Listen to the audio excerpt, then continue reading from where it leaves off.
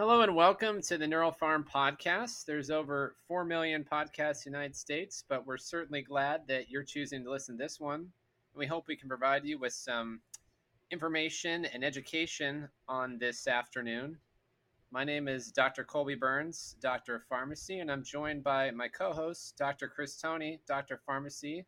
And we have a special guest today, Aaron Orsini. He's an autistic psychedelic educator, author, and researcher. He has published 4 books: Autism on Acid in 2019, Autistic Psychedelic in 2021, Introduction to Psychedelic Autism in 2022, and Psychedelic Autism in 2023. He presently serves as a psychedelic autism research co-author collaborator to the University College in London and an advisor to an ADAPT drug education study founded by Organization for Autism Research. Aaron is a lecturer on psilocybin facilitation for Alma Institute and Sound Mind Institute in Oregon, Naropa University, Colorado. He is the lead instructor for a first-of-kind facilitation-focused intensive course offered by AutisticPsychedelic.com. Aaron started AutisticPsychedelic.com in 2020 as an online resource and meeting portal for autistic individuals, as well as the friends, family, and professionals who seek to support autistic individuals in various psychedelic contexts. This global community offers peer support meetings, resource libraries, monitored chat forums, podcasts, video presentations, and immersive educational opportunities, including the first of its kind Introduction to Psychedelic Autism textbook and learning intensive designed with therapists and facilitators in mind. Aaron presently lives in Denver, where he is focused on creating decentralized and affordable community care models that can offer psilocybin and other natural medicines through grow, gift, and get-together approaches. So, I'm going to be talking with Aaron about the use of psychedelic medicine in autism spectrum disorder, just talking about his experience, his work, and about the research going on in this field, which is very exciting.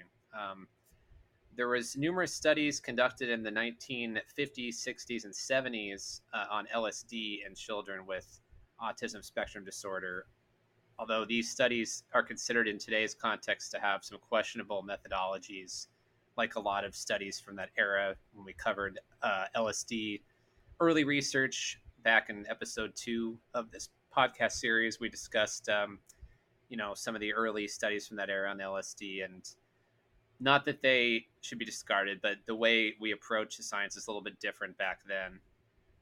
But this is now an area of ongoing research today, the use of psychedelics for autism. Compass Health is developing synthetic serotonin substrates to more clearly investigate the role of the serotonin system in autism spectrum.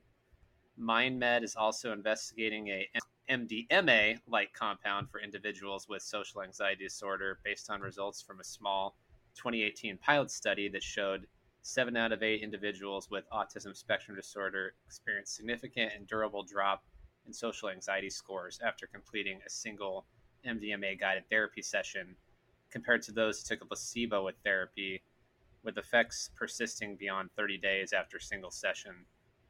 Nova Mentis is seeking approval from Canadian authorities to test the effects of repeated microdoses of psilocybin in individuals with Fragile X syndrome on the heels of the US FDA granting orphan drug status to an American drug company to pursue research on a psilocybin compound for Fragile X syndrome in 2021. So I discovered, Aaron's group myself at the MAPS conference back in June in Denver, and just fascinated by what they're doing and very excited to have him on the show.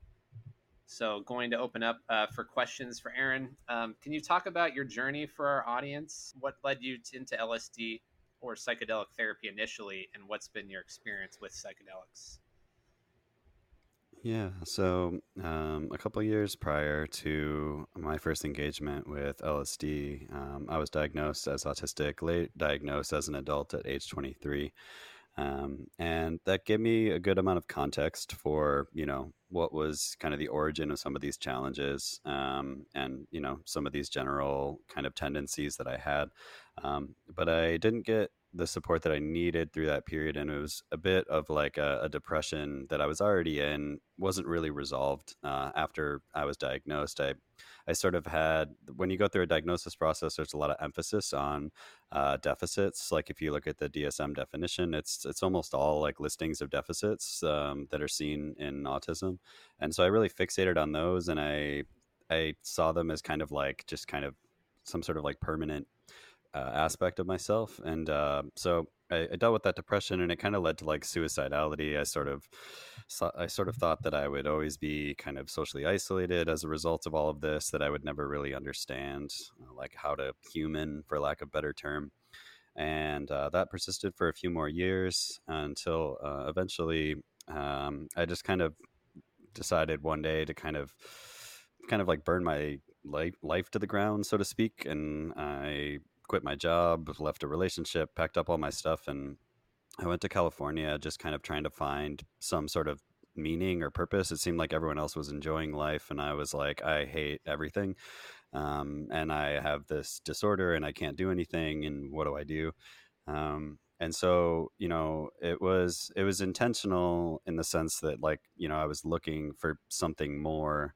And some friends that I was staying with kind of recommended that I might maybe get some benefit.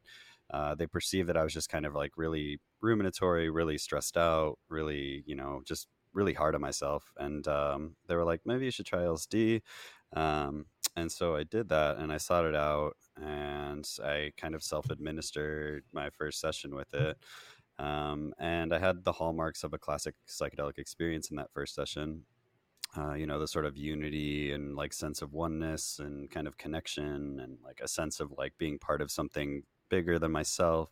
All of those things happened. But the novelty for me was like in the second half of that session, I was interacting with people where I was in like this wooded area. And in my interactions, there was this different quality of like awareness within my body. Like my somatic awareness was like deeply enhanced, to where like I was really feeling like the signals coming in through my body in like a way I'd never had. Like as I was having conversations, I felt like I had this extra dimension of awareness, which was like a really deep and visceral feeling of my own feelings.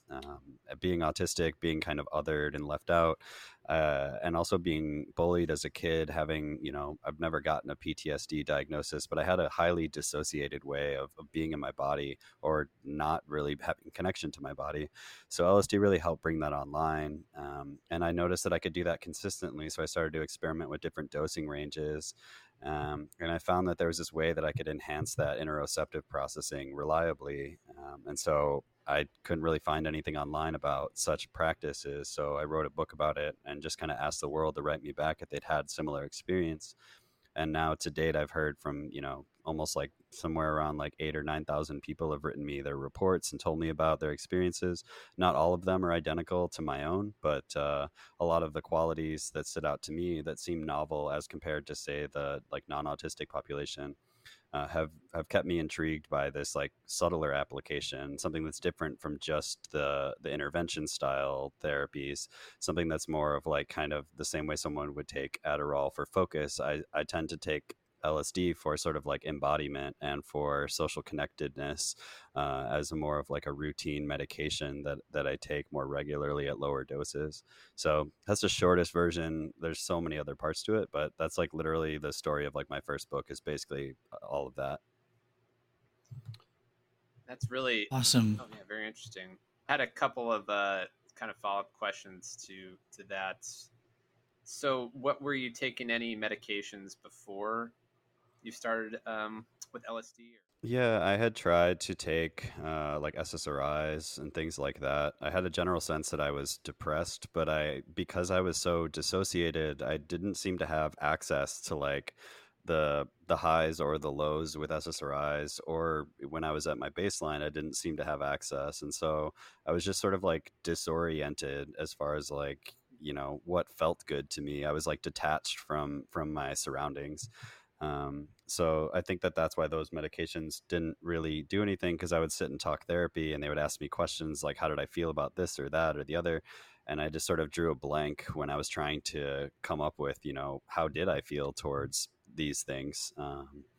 And similarly, LSD also enhanced that ability for me to kind of like read the room or read other people, or kind of like integrate different components of like processing in a way that started to make the world of people and socializing make more sense as well. So like those other medicines don't tend to have that particular effect where like that integrative processing is necessarily increasing.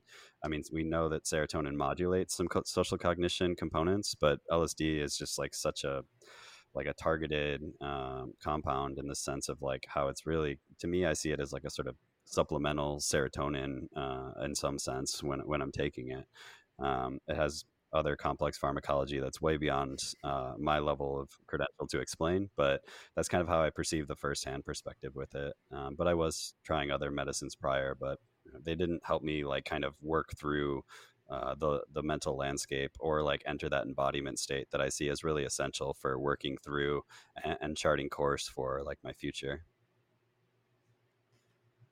Yeah, I agree with what you're saying. That there's definitely limitations of SSRIs in that context with sort of the feedback and receptiveness of building on processes and neuroplasticity. And I think you kind of had one question you kind of got to about the mechanisms of how you see that LSD and psychedelic substances like LSD can help for neurodivergence. If you have anything to add to that, I feel like you addressed this already, but Yeah, I think it's also worth noting that I was also diagnosed with ADHD when I was younger. And, I have LSD to thank for a lot of the work that I have done over the last 10 years, as far as it helping me with like task initiation, um, and just general energetic focus and flow state. It really helps me. It's been documented to show like increases in like divergent thinking in terms of coming up with different solutions or novel solutions, whether that's in a therapeutic context or just in like a general working context. I find myself able to like more easily move through my workloads with LSD as well, which leads to like better overall health because I'm like able to survive in the economy more readily and things like that. And we know that LSD is a bit more has a bit more of an affinity than even psilocybin in terms of like dopamine targets. And I think that you guys, I know vaguely about this, so I won't even attempt to explain it. But I think heterodimetization is possible with LSD, and therefore, like that sort of dopaminergic and serotonergic effect seems to really work in a lot of different contexts for me really well. So, Aaron, I kind of wanted to jump in and maybe have you talk a little bit more about the autistic psychedelic community and what you've learned through the community, what it was like when you started being a part of the group, and what the long term vision for this community might look like going forward. Yeah, definitely. So, I mean, the group just started right about when the pandemic started. I was uh, really just at first it was on after I published my book, the first book, then I started to get all these letters, and I was like, we should just get all these people together because like all of them don't know anyone else who has had this experience, and if all of us could just get together, there's probably something we could learn from each other. And so it started more as like a discussion group primarily about psychedelics, but then something odd started to also dawn on me, or not odd at all, but it was also these meetings were the first time that almost everyone inside the meeting was in a room with anyone else that let them know that they were autistic. We don't like go around notifying people in our lives that we're autistic. In fact, most autistic people go to incredible lengths to like camouflage or mask some of these presentations so that they're not disadvantaged in social contexts and things like this. And so it then evolved, and still today, like we probably spend like 90% of the meeting time talking about just being autistic, living in the world, having to overcome certain kinds of challenges. But we speak a similar language also, and so we have like a sort of unique compassion for each other. So that level of like peer support and like the affinity nature of like the Zoom meetings that we host every Sunday has really driven all of the different things that have come since then. We published an anthology of stories from people from the group. We're now teaching therapists and facilitators like how to, yes, how to work with psychedelics, but also just how to better understand and speak the language of this, like, subculture as I see it now. Like this, there's a certain kind of innate familiarity that we all have with our experience that isn't necessarily in the textbook literature. It's like in our lived experiences. So it's been really pleasant to learn directly from other people about their challenges and their solutions, and like be able to then like broadcast that back out to help people become more aware of like how to tailor certain types of services, psychedelics or not. There's a lot of like kind of core things that I've learned just from interfacing with these thousands of different autistic people over the years. And as far as future vision, I think we just kind of continue to do what we have been doing, which is listening to the needs that are shared within that group space and like through the ongoing like message boards and things like that. And, you know, right now we're starting to build this sort of psychedelic care, but I think it's very easy to imagine like growth into other things, like creating like a mentorship network for people with lived experience that have worked through these issues. You know, there's a lot of support needed. I get contacted by a lot of parents of adult autistics, and they don't really know how to approach it.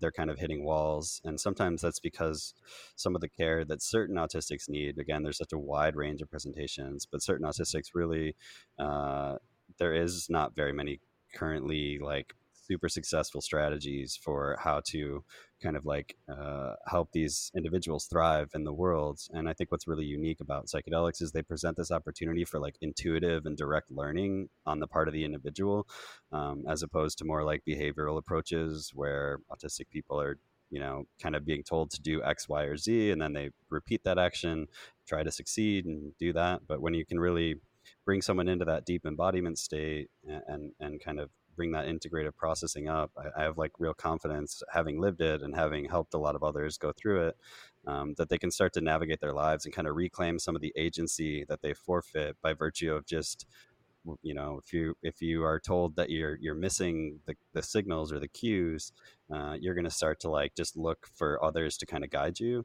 and there's a real potential in these medicines for kind of reassigning that agency. So yeah, the community is kind of just like amorphous, and people form their own little satellite groups. I think it's just part of a broader movement for people to, you know, disclose their challenges, talk about their mental health more openly, so that, you know, people don't have to go through it quite so alone.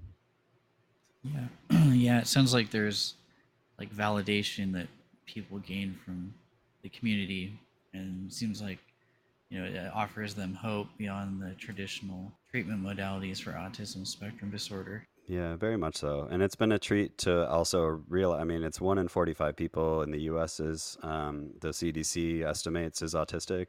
And so we're like everywhere in all different industries. And it's been a treat to see people who are therapists or people who are psychedelic facilitators, whatever it may be, them bringing their own lived experience and helping others through that lens is, you know, it's, there's a real kind of like unteachable compassion, I think, that comes from that. And I'm excited about being able to offer more, like we refer to it as like neurodiversity affirming care, like affirming one's identity, like highlighting some of their strengths and giving them kind of a roadmap for success, which other approaches do. But I think that that psychological flexibility that's innate in some of the psychedelic work really helps these individuals to also like imagine different roadmaps or be open to, you know, sometimes the first step for these individuals is going through a process of actually accepting themselves in order to then take action after that.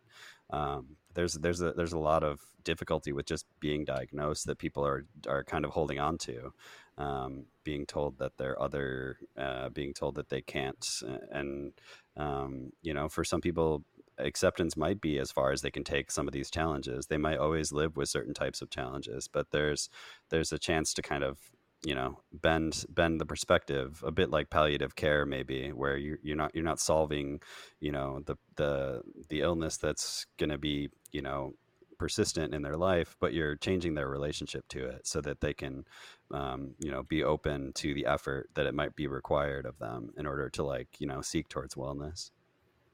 Yeah, thank you. I think that just the inspiration of offering a community and offering hope is really powerful. And I agree with you about helping people take agency over their lives and over their choices. You know, not telling people what you can't all the time do, but what you can do.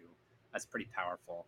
And I'll make sure, if I, you know, to mention this to anybody that I have to interact with in a clinical setting, I think this could really be helpful as a community for people, at least present as an option. Yeah.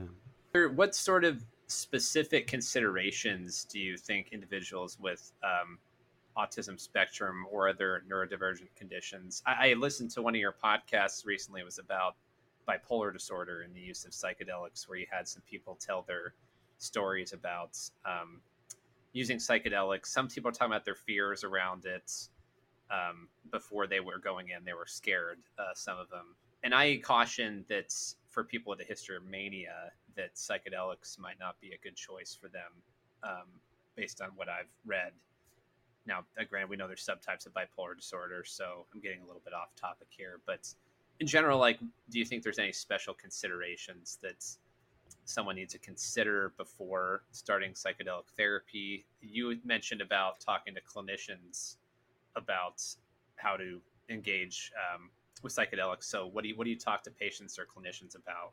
Yeah, I mean, so far as we understand it, and a lot of this is based mainly on anecdotes and survey data that we collect from people self-reporting. So, it's not as robust up till now as it will be in a few years. Like, I'm a part of a couple of different surveys that are kind of affirming some of the things that we kind of know within our community.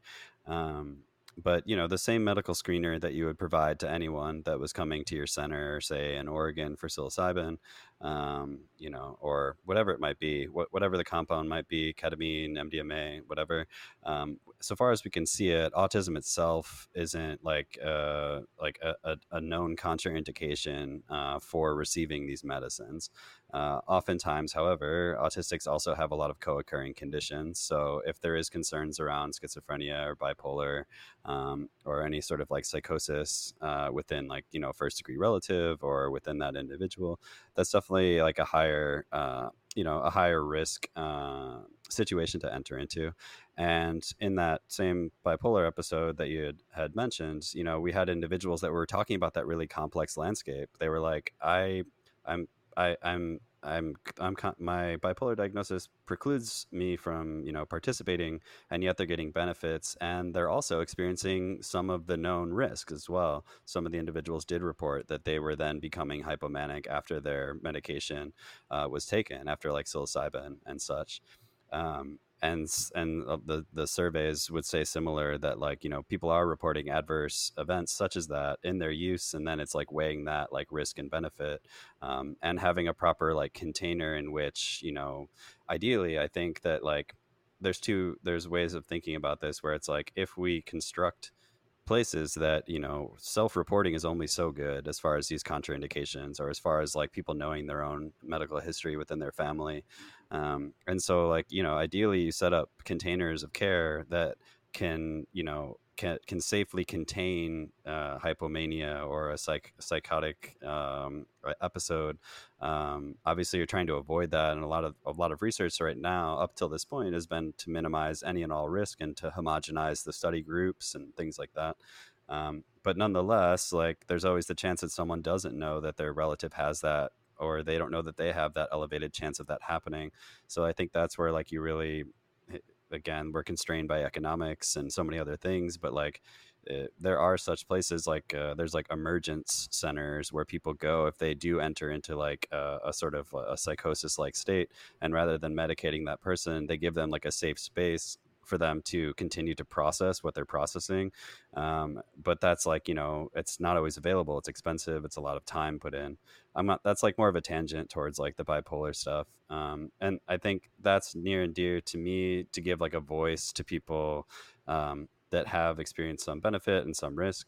It's a bit of a tangent from the autism piece, but I just want to like address that because it feels important to kind of present the nuance, where we only really kind of have this kind of, I'm not endorsing any use really. I'm just researching it. I'm talking about my lived experiences. I'm sharing others' experiences so far as we know it. But short version of this question was really just that there is no clear contraindication for autism itself, but all the other things that a medical screener would present as like a potential reason to screen someone out, whether that's cardiac related, whether that's psychiatric, all those things are going to apply to the same crowd. And the other nuance to all of this is that autism also exists in a very wide range of forms. So, for example, in our Toronto study, we're doing a depression-focused study, but to begin with, we're only working with individuals that have low support needs and that have no intellectual disabilities, but are autistic. So it's like a subgroup of autistic individuals, because we're making like the smallest pivot off of like the general population to start, because that's perceived to be the lowest risk to like push into that frontier. So, if someone is totally unable to communicate, whether that's through speech or writing or things like that, like a high dose session might be a very potentially, you know, difficult thing if they cannot process it through language and things like that. Like, I'm not envisioning that individuals with very, very high support needs would be taking high doses in any way. That Nova Mentis study you mentioned is probably more adjacent to the things that will be explored through evidence-based research in the future, like more subtler dosing, seeing how the serotonin system is being interacted with, seeing how potentially like the anti-inflammatory properties of certain medicines might be interacting, or that psychoplastigenic effect. So there's a lot to discuss. Like, at some level, autistic individuals are just as varied as like the whole of the human race as far as their presentation, and they're also like n of ones in some sense. A lot of the time there's a lot of different presentations, so I'm always like adding an extra bullet point and an asterisk to everything I say, because like there's a selection bias too. Like, the people that completed our survey were people that were able to locate a survey online, complete that, hold attention for the time it took them to complete that survey. So there's going to be like selection bias to a lot of these reports. And it's just going to be a long, gradual process until we start to learn, like, are there clear associations as far as risks might go? But that psilocybin study is going to be only the second study basically since the 60s, which the other study being the MAPS MDMA study, that's really going to show any safety data, like as far as actually observed in a clinical setting. Yeah, those are very good points. That most of the data we're relying on is reports from individuals, which introduces selection bias. Microdosing studies, we talked a little about microdosing in previous episodes, but that has all the same problems. Is that it's people doing their own regimens and self-reporting them, and then what metrics are you really assessing? Some people take it for this or for that, so it's hard to scientifically look at all that data when it's n of one, as you said, so disaggregated. And we like black and white answers. I feel like in science and medicine, that's a problem. The bipolar disorder was a little bit tangent. You're right, but you talked about it on the recent podcast, so I probably should have addressed that in a separate question. But I thought that's No, worth it's all talking good. about. It's Yeah. it's such a delicate topic, and I just wanted to, like, because it's so delicate, I'm trying to like kind of clarify and quantify. It's like just giving the space for those stories to be shared was like the main target. But I think that eventually, there was a survey a couple of years ago, and they found that like 30% of the participants, even on a self-reported survey, reported those kinds of adverse events, like increased anxiety, and increased like hypomania. So like even in self-reporting, people were reporting adverse outcomes. So it's definitely something that's delicate. But yeah. Aaron, it seems like with autism spectrum disorder that a lot of people are getting diagnosed earlier in their lives than what was previously done in the past. And I was just curious if what you think about patient age as far as psychedelic use is concerned. If there should be a certain age before they could potentially start using a psychedelic, or what your experience with that would be. Yeah, I mean, I'll say the answer that is evidence based, which is we don't know. Beyond ketamine being safe and efficacious for a general anesthetic down to age 5, we know that much about ketamine. That we know that there's anthropological reporting of indigenous use of these medicines like psilocybin or ayahuasca in adolescent groups. I believe MAPS is required to do an MDMA adolescent study as part of the federal regulatory approvals process. Like, on the other side of FDA approval, I believe that's a planned component of it. And I think that just as we've tested a lot of other psychotropic medicines, I think that these medicines are probably going to follow a similar path, just starting from, validating safety and efficacy in adults. And then if the benefit is perceived to outweigh the potential risk, there might be a path where these medicines make their way into adolescent groups. Right now, for the sake of ethics and everything else, like we're mainly interfacing with consenting adults. And by mainly, I mean exclusively. People send me unsolicited reports of like use that's happened in lower age groups. But just for the sake of honoring like the need for the us to actually know the safety first. I think that's going to be about like 5 to 10 years out until we start to see more adolescent studies with something like psilocybin. But for whatever it's worth, like we have a lot of safety data about psilocybin more generally, and it's as far as I think the other thing is more philosophical than it is evidence based, and that is that I think when it comes to using like macrodoses, those tend to I feel like there's a requirement that someone has built up a sort of biographical self in order for those experiences to have significance. In order, and I think that the younger you go, the like less formed your identity might be, and I think that could be maybe. Uh, it's hard to say, like other cultures use these medicines as like rites of passage, transitions from childhood to adolescence to adulthood, and there's something to be said about is it more destabilizing for like a 50-year-old to have a high dose mushroom trip where they like completely disassemble their identity, or is it like, if that's like a part, like a check-in point throughout life, is that like just in more cultures where these are used more as sacrament, it's like you're communing with nature, you're communing with whatever belief structure is ascribed to some of these medicines. So it's a huge discussion, but I started with the safe answer and I'm ending with it, which is just like, we don't have the evidence yet. But I think that it's easy to imagine that we will pursue such things because there's a lot of parents who are seeing the side effects that certain other medicines are having, and also without much efficacy for certain challenges. So I think I perceive something like psilocybin to be fairly benign.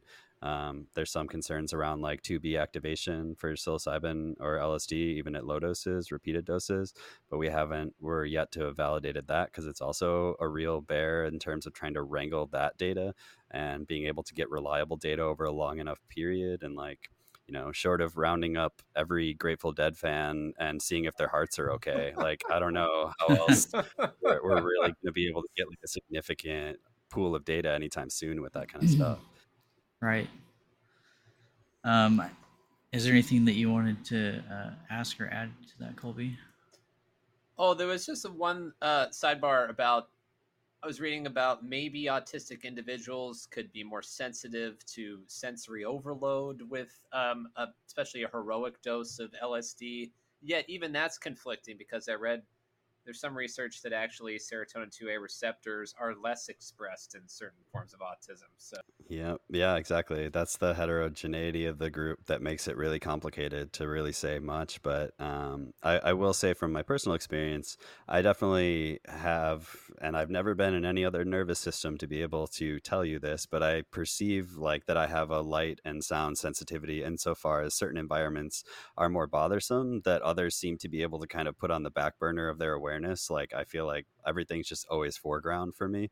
And when I take a psychedelic compound like LSD or psilocybin, that elevates, like whether that's auditory sensitivity, light sensitivity. But I think that can also be accommodated, at least in terms of, if you're doing a eye blinds and headphones session, you pick the right music and that person's eyes are closed. So like those things aren't going to necessarily arise.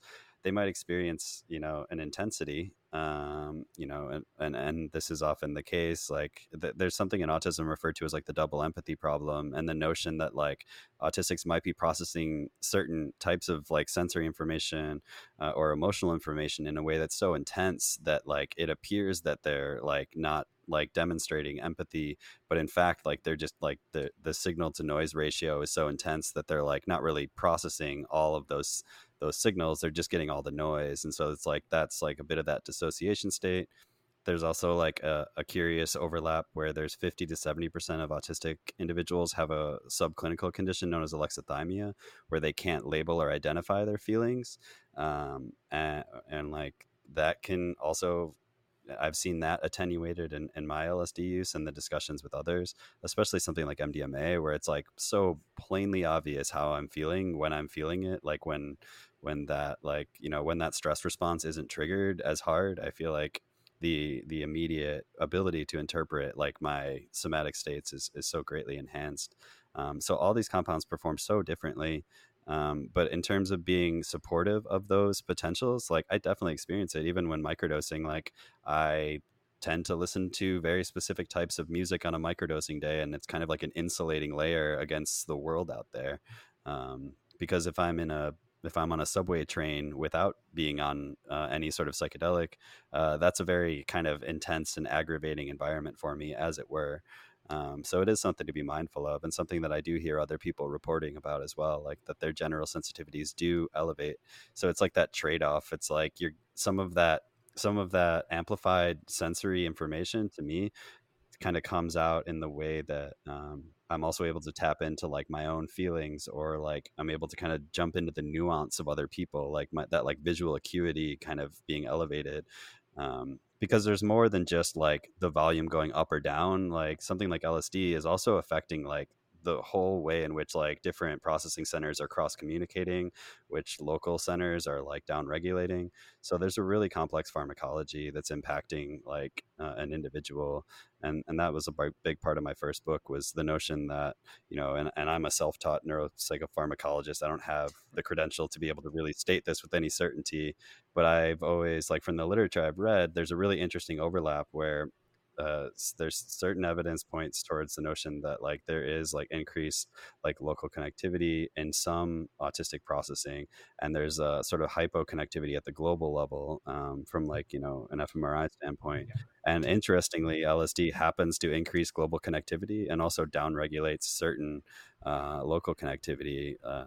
So there's like an interesting overlap where that like the excitation and inhibition ratio might fall into a different sort of balance. And that's what I seem to experience. It seems like that very classic graphic of like the different brain regions connecting on psilocybin.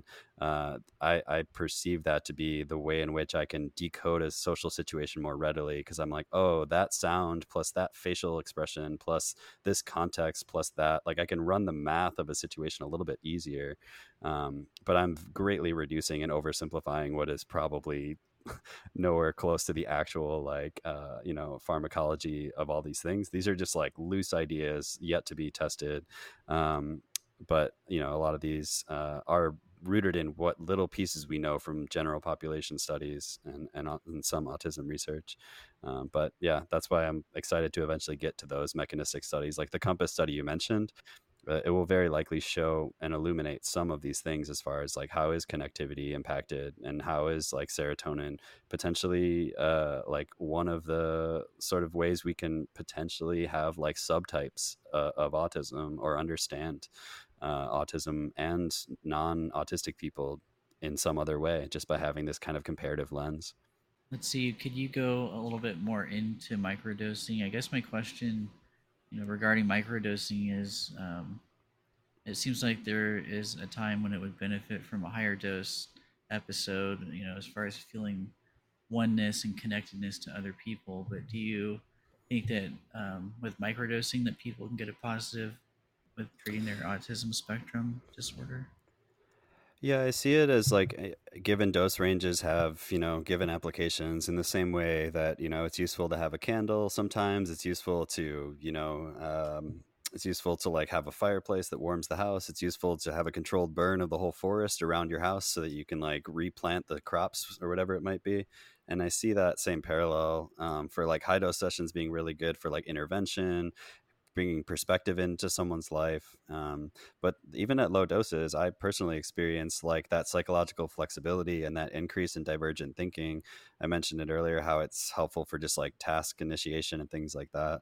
And then there's this other less explored dose range, which I'm particularly fascinated by, and I wrote about in my first book, which was on LSD. I was taking between like 20 and 50 micrograms. And I could see that as being potentially like a sort of psycholytic dose, almost like something that would have like a not exact parallel to A MDMA by light any trip. means, but like having that embodiment state come back online in a way that's but you're going to also, at that dose range, the catch is you're going to be very noticeably on drugs. So like if you're not in a therapeutic environment, it's not like a daily functional range to take, like your pupils will dilate, things like that. But is it potentially like a well tolerated, more routine medication for like kind of engaging in consistent like therapeutic sessions, or like kind of like, could we adjunct like social skills learning when people are a bit more embodied and like able to kind of have that sort of psychoplastogen effect kind of coming into play a bit more frequently?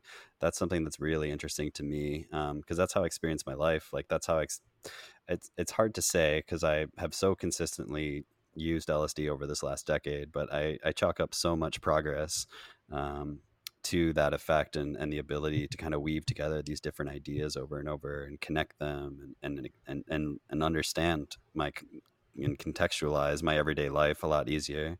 Yeah, I think the psycholytic dose has a lot of potential, and that was kind of earlier studies of LSD. That's really what they looked at, was that psycholytic dose. I refer to it as like a light trip, but it's above a microdose, but below what we consider to be sort of the medium to high dose trips in intensity. So I think that does have a lot of potential benefit from what I've read in those earlier Yeah, studies. and the non-medical world would refer to it as like a museum dose for making like the museum like more interesting, or like you can get things a little bit more deeply when you're in that range.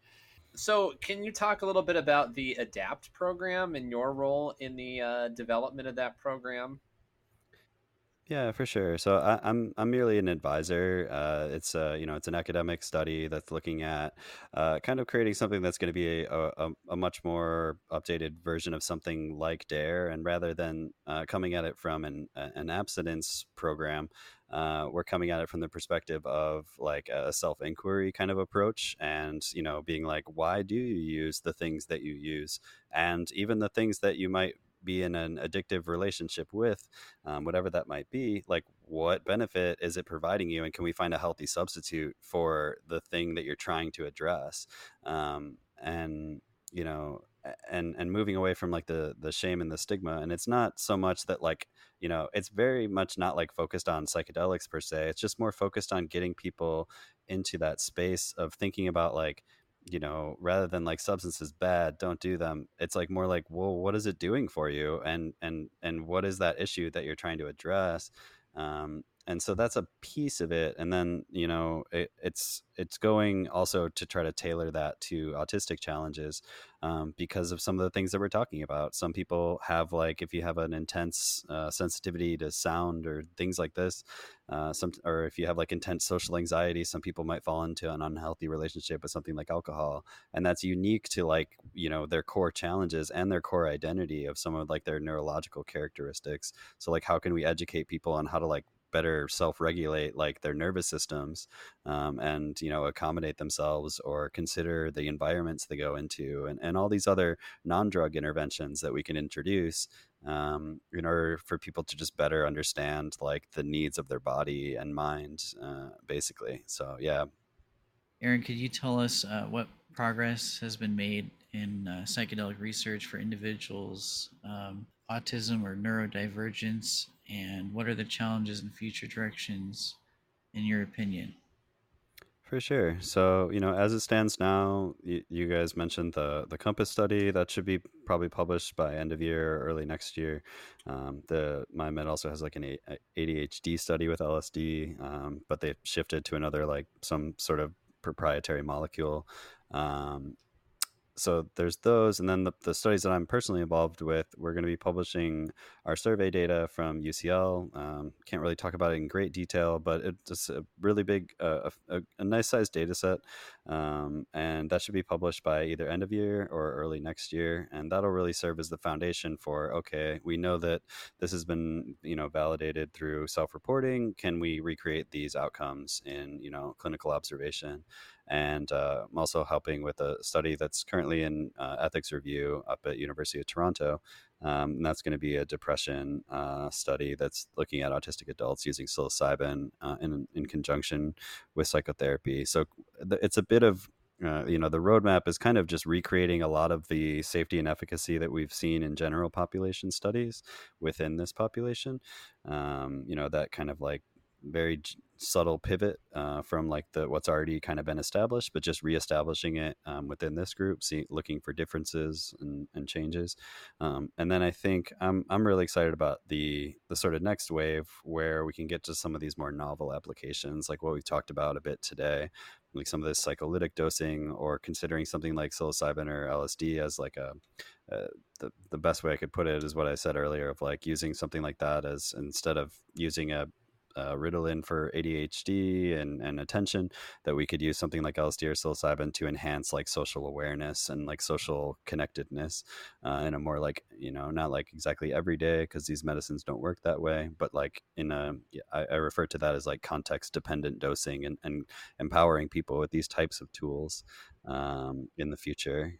But that remains to be seen as far as, will we ever permit take home LSD or psilocybin? We will see. It's a long regulatory road ahead to try to get to someplace like that. Yeah. Thank you for your time. It seems like there's a lot more that we need to learn, but at the same time, we're learning that there is hope for autism. And questions, Colby? So some of the work you're doing is international as well, right? How are other countries? I know Australia actually recently legalized MDMA and psilocybin for prescribing there. So, are you advising on European or Canadian agencies as well, and seeing where they are? Most of my advising roles right now are primarily to the academic institutions that are there, like University College London and University of Toronto. There's a bit of differences, as far as, what's available, how, what the general costs are for research in those countries, what the roadmap looks like for access. Australia is a tricky one. They only approve those two for like the narrow designations for like psilocybin for treatment resistant depression, and MDMA for PTSD. But I think that we might see some interesting things develop with Oregon opening up in the US. We're probably going to get more data from just people going into clinics in Oregon than we could in like a decade of conventional research world, just because you don't need any medical condition in order to receive services in a place like Oregon. But yeah, there's definitely some interesting exceptions abroad. We have a lot of people from the Netherlands, for example, who are, able to go and purchase truffles from a smart shop, who are able to get like some sort of known quantity and potency with their medicines. I also, residing in Colorado, where at the state level, we're able to cultivate psilocybin mushrooms and share them and engage with them on that level. But it's, with everything else, that as far as, people getting services that are in a sort of regulated context, it's a waiting game for now. But yeah, I'm always open to further advising. I also have like my personal site is just aaronorsini.com. I have a lot of information about more about my background, more about, the types of ways that I can add value. And part of that also is like participating in things like informing retreats on how can they have certain types of assistive devices present that are going to make the experience more comfortable, or how can they improve their intake forms, ask certain questions they might not think of asking, and things like that. So yeah, it's just a lot of different stuff. As you can tell from this conversation, it's like there's so much nuance to any one of these kinds of questions, and to really feel like I'm addressing all of the needs is it's tricky. It's a really big territory. Well, I'm just really glad someone like you, we are trying to address those needs today in our society. We do think maybe that autism spectrum disorder is on the rise. We're probably getting a lot better at diagnosing it and recognizing it and trying to adapt for the needs of people that have these special considerations. And so I'm just glad that we're making an effort, certainly, and there's a lot more to learn. And you're right, Australia, they did only prove it for certain indications. I was being lazy and not saying that all, but I'm aware it's only for those narrow indications. but we'd love to have someone on. I'm trying to get someone on from Oregon who's working in an actual treatment center now. I'd love to have someone on. If you know somebody, or if anyone's listening, contact me. I know it's been a bit slow to get going. There are regulatory hurdles in Oregon we've talked about in previous episodes. So there will be a lot of data, you're right, when that comes online, but it's been very slow to get going in Oregon as well. Change is hard. Yeah. Change takes a while at the government level. So Yeah, definitely. Yeah, yeah, and that's and that's a bit of our group is serving people regardless of the context in which people are engaging with these tools. We're just trying to provide good quality information and risk reduction and a space for people to connect and have a space to talk about these things and help to move that stigma and also increase like the clarity around all the stuff we're curious about. yeah. Well, that's kind of our goal as well. Any pharmacy related questions people have around psychedelics, feel free to reach out to cburns@neuropharm.net. If you want to follow up with Aaron, I will provide his contact information in the notes section, but he is available, as said, for one-on-one consultations or advising at Aaron at autisticpsychedelic.com. Any other closing thoughts? No, just gratitude for both of you for doing this and putting this type of information out there and for having me here today. I really appreciate it. Thank you, Aaron. Yeah, it's inspiring to see that there's work being done in this area. I hope that it continues to go well. Well, that's all we have for today. Thank you very much, everybody, for joining us, and we'll see you next time. This podcast is presented for educational and informational purposes only. As licensed pharmacists, we do not advocate for the self-administration of products designed to be given only under medical supervision, nor do we recommend for or against the use of products listed as Schedule 1 under Drug Enforcement Administration guidance, nor do we recommend using prescription-only products that have not been prescribed to you by a licensed prescriber. We assume no responsibility for any legal repercussions that may occur to the individual after the use of federally illicit substances.